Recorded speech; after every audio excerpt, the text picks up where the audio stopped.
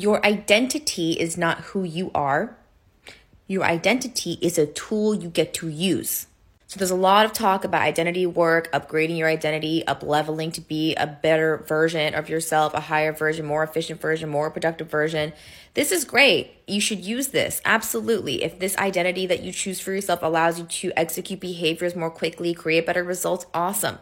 But do not conflate this identity with who you are. You are the one who chooses to use that. You are not it.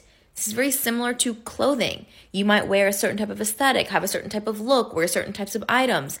You are not the clothes. You are the one who chose the clothes. When you take the clothes off, the accessories come off, you are still you. This is very important.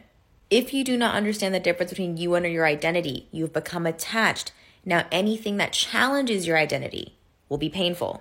So let's say you've taken on the identity of being someone who is super productive. You're someone who always gets it done.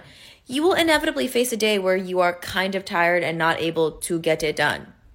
This will threaten your identity, which you've become attached to, and create resistance. But if you truly have self-realization, you realize that you are not the identity, you are the one who is using the identity, then when this happens, you do not experience too much resistance, too much fear, too much attachment.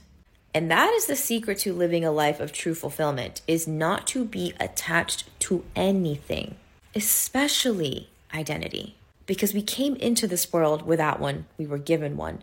Later on in life, we choose one, which is fine, you get to use that. But at the end of this life, you will go back to who you truly are, which is pure consciousness. There was never an identity to begin with.